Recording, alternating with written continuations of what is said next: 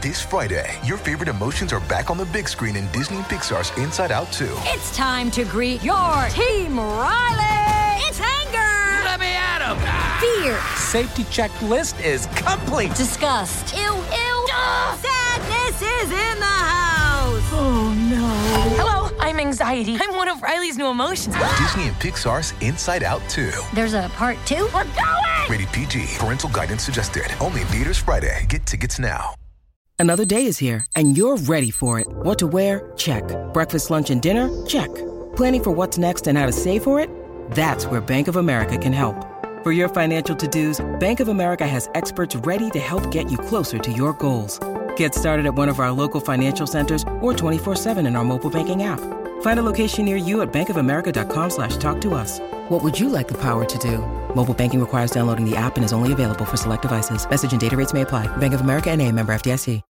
When you need mealtime inspiration, it's worth shopping Kroger, where you'll find over 30,000 mouth-watering choices that excite your inner foodie. And no matter what tasty choice you make, you'll enjoy our everyday low prices, plus extra ways to save, like digital coupons worth over $600 each week. You can also save up to $1 off per gallon at the pump with fuel points. More savings and more inspiring flavors make shopping Kroger worth it every time. Kroger, fresh for everyone. Fuel restrictions apply. Welcome to the New Books Network. Hi, everyone. Welcome to the New Books Network. I am Emily Allen, your host for this episode. And we have two guests with us today, Joanna and Tim Smolko, authors of Atomic Tunes, The Cold War in American and British Popular Music, published by the Indiana University Press in 2021.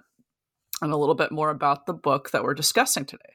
So during the Cold War, over 500 songs were written about nuclear weapons, fear of the Soviet Union, civil defense, bomb shelters, McCarthyism, uranium mining, the space race, espionage, the Berlin Wall, and Glasnost. So this book uncovers aspects of these world-changing events that documentaries and history books cannot.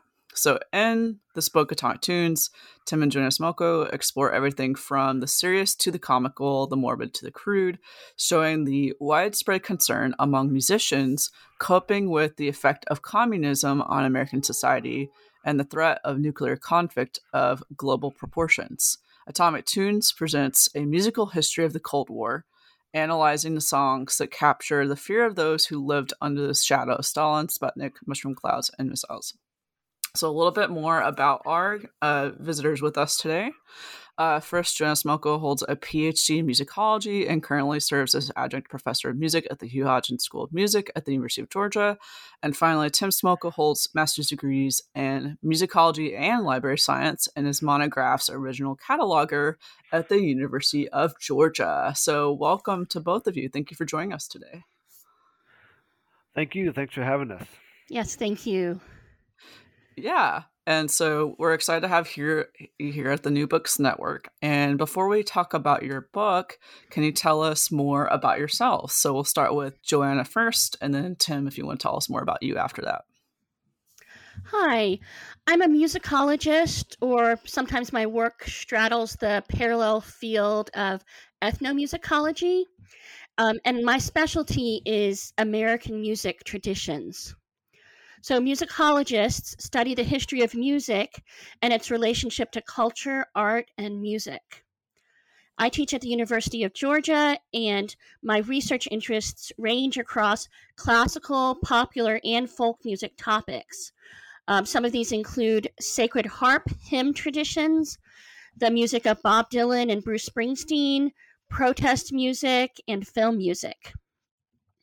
I also like exploring intersections between musical traditions.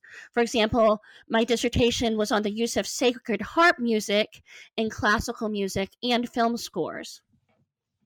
I'm also a freelance editor and academic coach, and I teach piano, ukulele, and guitar to children. Okay, I'm Tim. I'm the other half of our dynamic duo. I'm also a musicologist, but my main gig is working as a librarian at the University of Georgia. So I've been a cataloger there for almost 15 years. I create original cataloging records for new books for WorldCat. I'm also an author. I write mostly about rock music. My first book was about one of my favorite bands, the British progressive rock band Jethro Tull. I also play the drums, and I teach drums in our basement. It's very loud down there.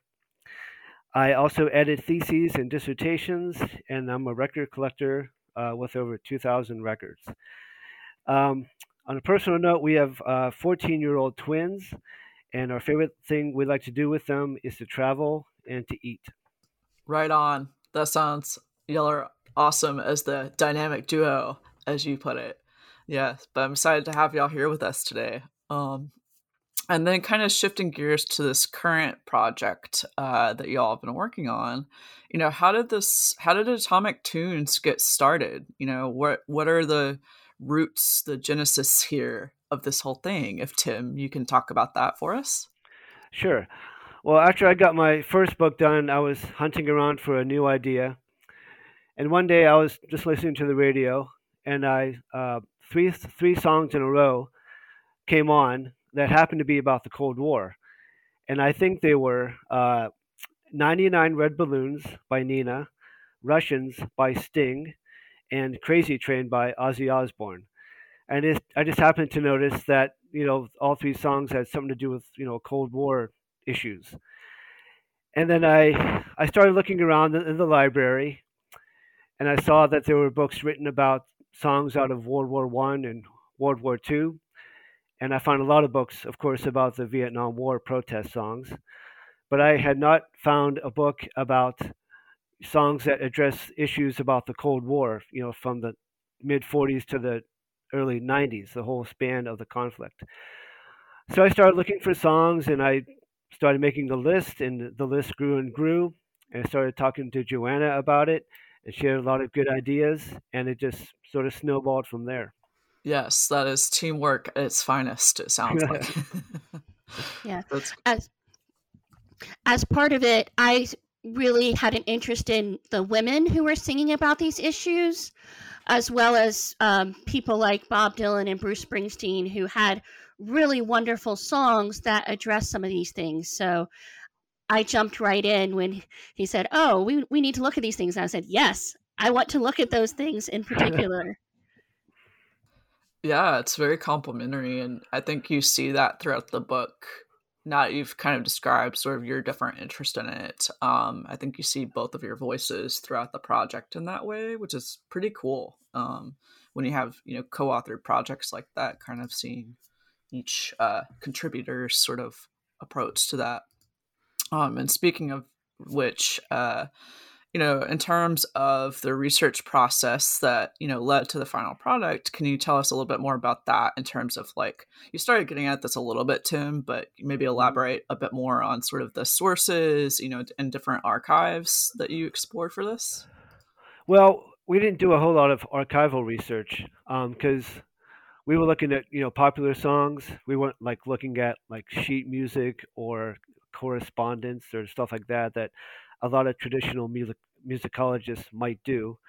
One thing that really helped me find a lot of songs was a 5 CD set that came out in 2005 called Atomic Platters. It was produced by a company in Germany called Bear Records, and it has over 100 songs with Cold War themes from the 1940s to the 1960s. And it's an excellent collection. And it comes with a big book with lots of photographs, but it didn't have a deep analysis of the songs. It had a lot of biographical information. So I started with that, and I started finding a lot of songs from the 60s, 70s, 80s, and 90s to add to it. But that 5 CD set was a big catalyst in finding a lot of the songs. But we found a lot of songs on YouTube, just searching online, just talking to our friends and colleagues about this topic, and songs just came out of the woodwork. We just found them here, there, and everywhere. Do you have anything to add, Joanna? Mm-hmm. So I would say we could call YouTube one of our main archives, because so many people have taken some of the more obscure songs, especially from the 1950s, and put them up there. So we were able to access things that we wouldn't have been able to access in a million years before YouTube provided this vast resource. One thing that was interesting that I really loved was we had the opportunity to correspond with some of the people connected with these issues. So one of my favorite research opportunities was talking to Nancy Schimmel, who is the daughter of Malvina Reynolds. If you've ever heard Little Boxes, you've heard one of Malvina Reynolds' songs. She was very kind. She sent me biographical information about her mother's life and photographs, and she talked to me about how some of this work has been carried on into the present. So Nancy herself has been part of an organization called the Occupellas, punning off of the Occupy movement, that trains people on how to use protest music within their events. I was also able to briefly correspond with Peggy Seeger, who read our chapter on women songwriters and appreciated the depth of discussion that I in particular gave to her songs. So the opportunity to connect with these kinds of people was just phenomenal. And I believe Tim had the opportunity to correspond with one of the artists who graffitied on the Berlin Wall. So somebody who was right there on the ground during the time of these historic events. Yeah, so it was, in Berlin, West Berlin in the 80s, people were getting so sick of the Berlin Wall, so they started to do graffiti on it. And there was a French street artist named Thierry Noir, who was one of the first people to paint on the Berlin Wall. And his paintings made it into a film called Berliner Blau, which is about West Germany's sort of attitude and reaction against the Berlin Wall. Anyways, how this connects to music is that one day, it was not him, it was another artist who wrote the title of Sting's song, If You Love Somebody, Set Them Free, which is on his first solo album from 1985. So Noir saw this and started painting a mural under it, and it became one of the most iconic murals on the Berlin Wall. Before, it was there for like 2 or 3 years, and with this thing, other artists would paint over other artists' work, so it was like, oh, it was always changing. But that image of it has these like 5 faces underneath the title of the Sting song, If You Love Somebody, Set Them Free. And in many ways, that became like one of the catchphrases of the movement to unify Germany, once again. So that sort of chipped away at the wall a little bit with art and music. Yeah, and as you kind of have in the synopsis of the book, it's interesting what these different sources can bring to the table on this topic besides just traditional, like you said in the synopsis, like documentaries and history books don't. So this is kind of an interesting added resource to the existing research on Cold War history in that way. That's right. And I think one thing that comes out of these songs is the viewpoint of ordinary people on the ground. Still, so much of our history is written about the big players, the big battles, the rulers, and so forth. And these songs are like little snapshots of how people perceived and experienced the world. So even the songs that are not functioning as protest songs per se still are giving reactions that ordinary people had. One very poignant song we talk about is Bob Dylan's song, Let Me Die in My Footsteps. And this is his response to a childhood memory of door-to-door bomb shelter salespeople coming through his small Midwestern town. And according to his chronicles, the townspeople, as if one voice, said, no, I can't put a bomb shelter in my yard because what would happen to my neighbors?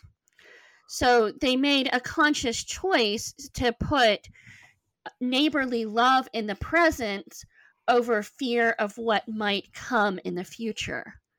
So it's a very poignant and personal song. So, like, for example, that's not something you would find in a history book. So these songs are like social history, the history history from the bottom up instead of from the top down.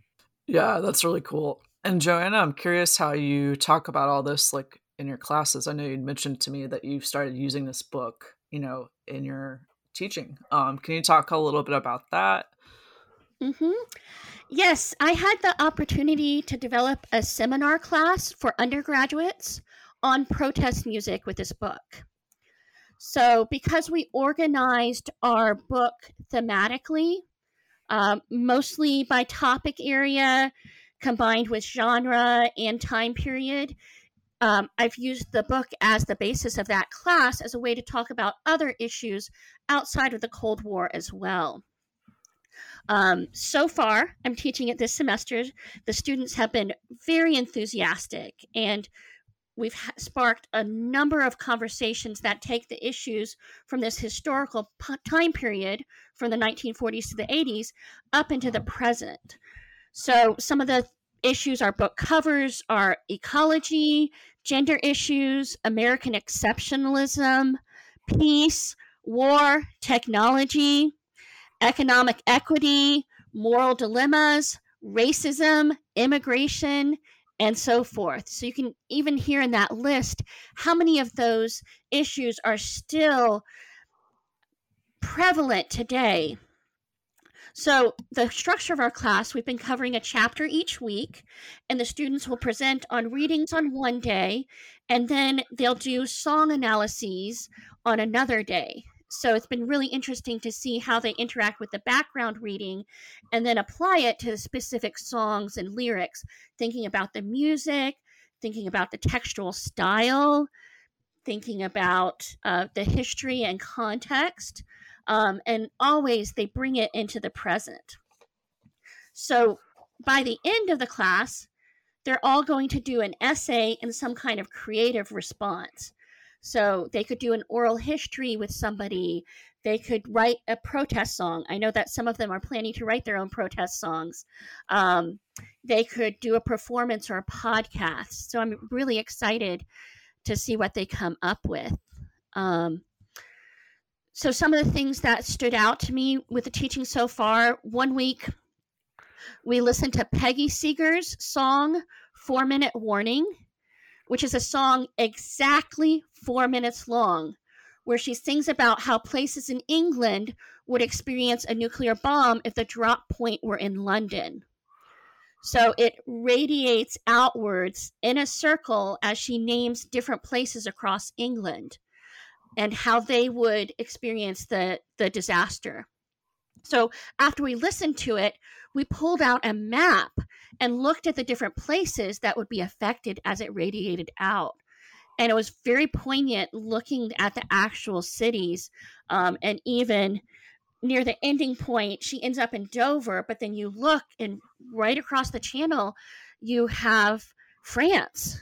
So it was a good moment to look at geography and history as people would have experienced it had that happened. And the end of the song is, "This has been your 4 minute warning." So it puns on the warnings that people would get about, practicing for a disaster, but also the song itself is functioning as a warning. Stop this before it even happens. I've also found that students really want to know. They want to know some of these tougher parts of American history. So in one class, we were talking about the history of Navajo people working in uranium mines in Utah. And one of my students said, "Why have we not learned about this before? Why was I a senior in college before hearing about this?" They want to know the issues, both the good issues and the hard issues. We've documented these issues thoroughly, but as part of it, we really address our book to the general public and academic audiences. So when I think about how this book could be used in other situations, this would be a wonderful book to use in an American history class. And I believe high school or college classes could use this. It could be used in a history of protest music taken from a historical point of view, or even a women's studies course as we're looking at the role of women and especially the intersectional issues that come through their songs. Another viewpoint, this could be used in a course on American literature because we were able to obtain permission to include entire song lyrics for a number of songs. So I think this would be a wonderful course to study how the words are used, the rhetoric of these songs, for example. We already know it's been being used in a couple of other classrooms, so we're really excited to see how it will continue to be used. Well, that's interesting to hear because just kind of a side note or side thought here as you were talking, right now there's sort of this big reckoning with the way history is being taught, right? With the sort of quote unquote critical race theory, witch hunt that's happening. And it sounds like that this book really helps students to not totally comfortably, but from what you're saying, like deal with these things that are being misconstrued in mainstream media and whatnot. Right. And I would say, Tim, as a librarian, brings this care to archival research. We have documented thoroughly the issues that we talk about. So there's also things like FBI records being opened up, other kinds of documentations. We've thoroughly documented what we've stated in the book. So we're bringing the receipts, so to speak.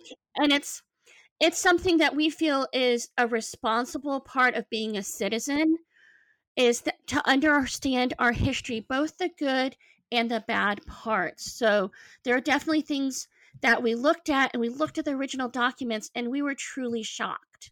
It's like parts of our history we almost didn't want to know about, but as responsible citizens, we need to know what has happened, good, bad, hard, complicated, because we need to be able to make informed choices as citizens and do better than some of these parts of our history. So we do touch on in our class and other conversations that I have, the idea of patriotism and protest are not antithetical.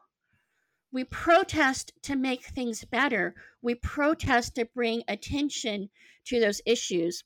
And sometimes I even encourage students to use the term advocacy. And we talk about a spectrum between things that are pointing out how we failed, whether it's in a topical song that deals with a specific moment in time, or something that's dealing with issues that are more universal, like poverty and injustice and racial equality. You can point out something that's bad, but you can also work to make it better. So many of these songs are bringing attention to how we can make repairs, how we can fix things, how we can look forward to the future by making better decisions in the present. Cool, thank you. And following up here with a question to Tim, can you talk a little bit about a couple of other interesting song examples from the book, in terms of like what genres are sort of represented here, and sort of what your takeaways from those are?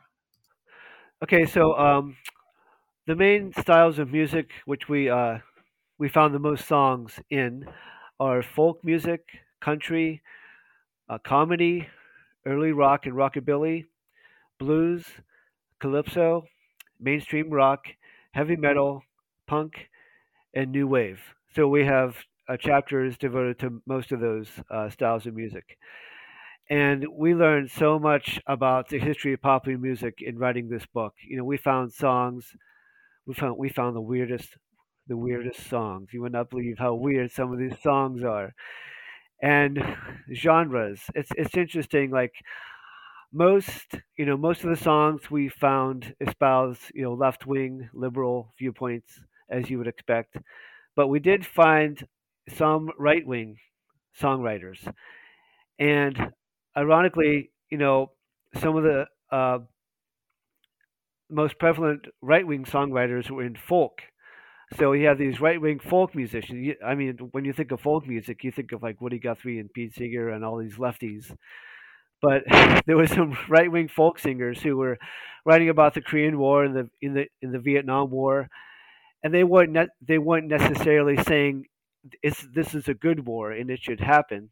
They were saying it'll happen. It needs to happen because we need to stop the spread of communism. And they were also just trying to support the troops. We can't have a divided America because the troops are depending on us. So if the war is necessary, let's back the troops. But then the lefties are there saying, well, the troops shouldn't be there anyways. They shouldn't be there in the first place. So it was really fun finding these right-wing folk musicians.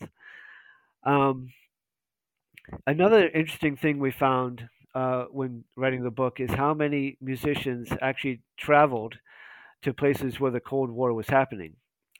Like in 1972, Joan Baez traveled to Hanoi in North Vietnam to deliver mail to American prisoners of war. So she was part of this entourage that went over there at this dangerous time to do that. And she happened to be there during this massive bombing raid. It was called the Christmas Time Bombing, Linebacker 2. It was one of the biggest bombing raids in the Vietnam War. So she spent most of her time in bomb shelters. I'm not even sure if she got to deliver the Christmas letters to the POWs. So she was like right there in the thick of it. And then Billy Joel, is the first musician to play large-scale rock concerts in Moscow and Leningrad. In the middle of the 80s, Sting goes to Chile, and Bono from U2 travels to Nicaragua and El Salvador, and they both went there to assist refugees and to understand how the war was affecting Latin Americans. And they both wrote songs about their experiences, which we talk about in the book. And then John Denver goes over to Moscow and plays a benefit concert to raise money for the Chernobyl accident cleanup. So you have all these interactions with musicians who want to find out what's going on firsthand, and they go to these dangerous places and survive and come back and write songs about them. So that was really interesting to find that out. Yeah, was there anything that surprised either of you as you were going through this process of, going through all these songs? Was there anything that kind of stood out to you and you were like, whoa, did not expect that? Well, I have a couple of things to follow up on some of the things that Tim was talking about.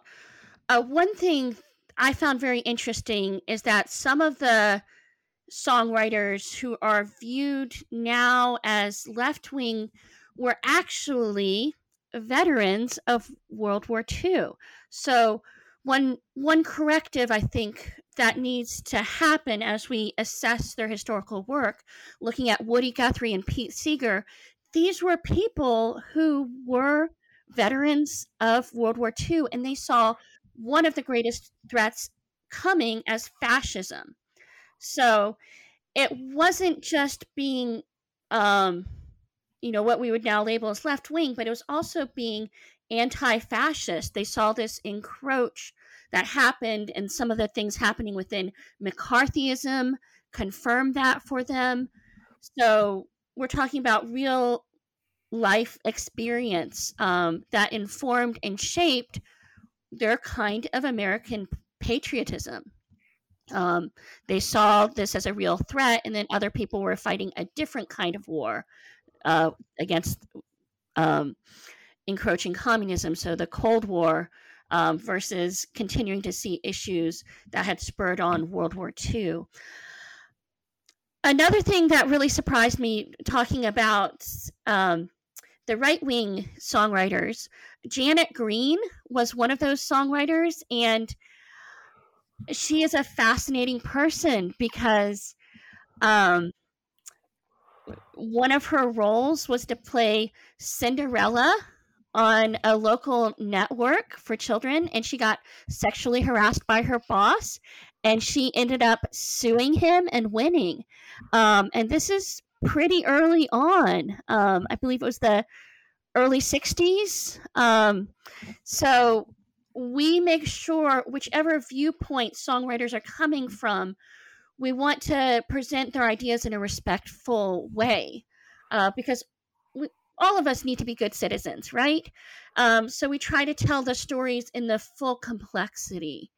And some of their stories are just fascinating as you look closer at people, not just as a parody, not just as an ahistorical person, but as people who are working in a time and a place with access to some information and maybe not access to other information, and seeing how that shapes the songwriting that happened.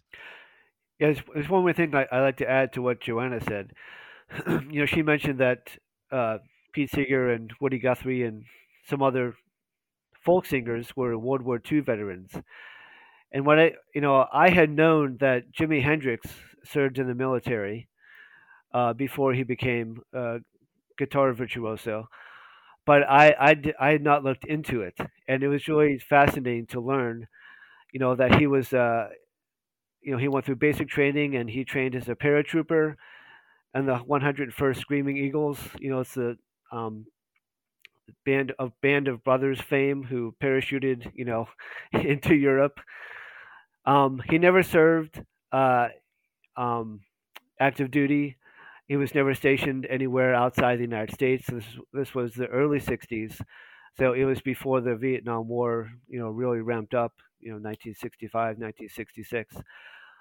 But he was a soldier, and I never think of Jimi Hendrix as a soldier. He was only in the military for a year, and then he was sort of like deemed unfit for service because he had no interest in shooting guns, and he just wanted to play his guitar. So, and that really, the fact that he was a soldier really shapes our view of his version of the Star Spangled Banner, which he played, over 100 times. And of course, during Woodstock, we see him as the emblem of like countercultural protest of the left. But before in 1967, because just as he was becoming really famous, he was actually supporting the Vietnam War because he saw fellow soldiers fighting it, and he thought communism was a great threat. He changed his mind, a year or two later, and his views sort of matched more with the counterculture. But he was one of those figures that saw both sides of it. He was an insider and an outsider to the military. He was an African American in the military, a minority. He was a minority in the rock world. So, of course, Jimi Hendrix is a fascinating character, and it all comes out in his guitar playing. So, yeah, that's such a rich, perspective of those famous performances he did. That's something I've used a lot in my classes, for instance, and I think a lot of people end up bringing that Woodstock performance in, I've noticed, in different courses. So y'all need to read this book. It paints this very complex picture that they're talking about here.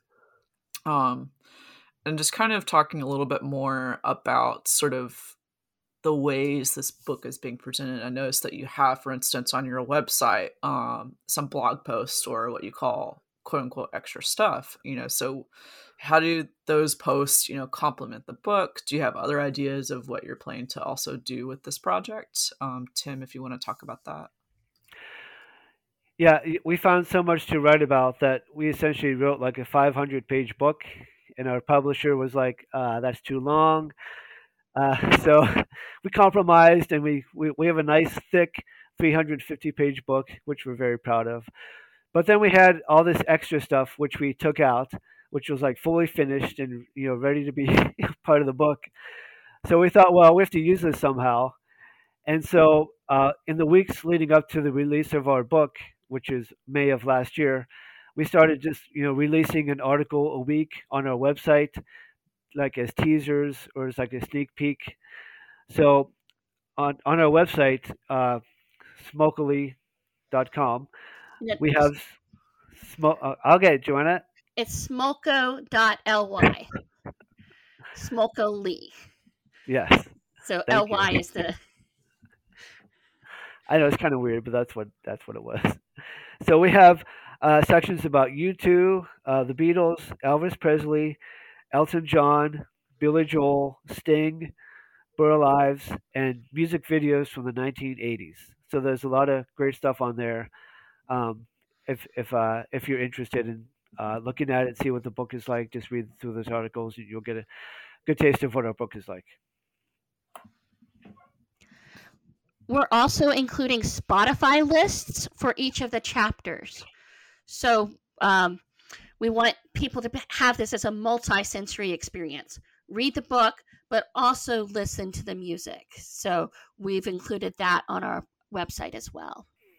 Cool. That really, brings it to life for folks in more ways than one. That's really cool to have, like you said, that multi-sensory approach. And I kind of wanted to open the floor to Joanna here and Tim too, if you have anything to add. In terms of what we've talked about so far, is there anything else about your book, Atomic Tunes, that you'd like to touch on that we haven't already had the chance to discuss?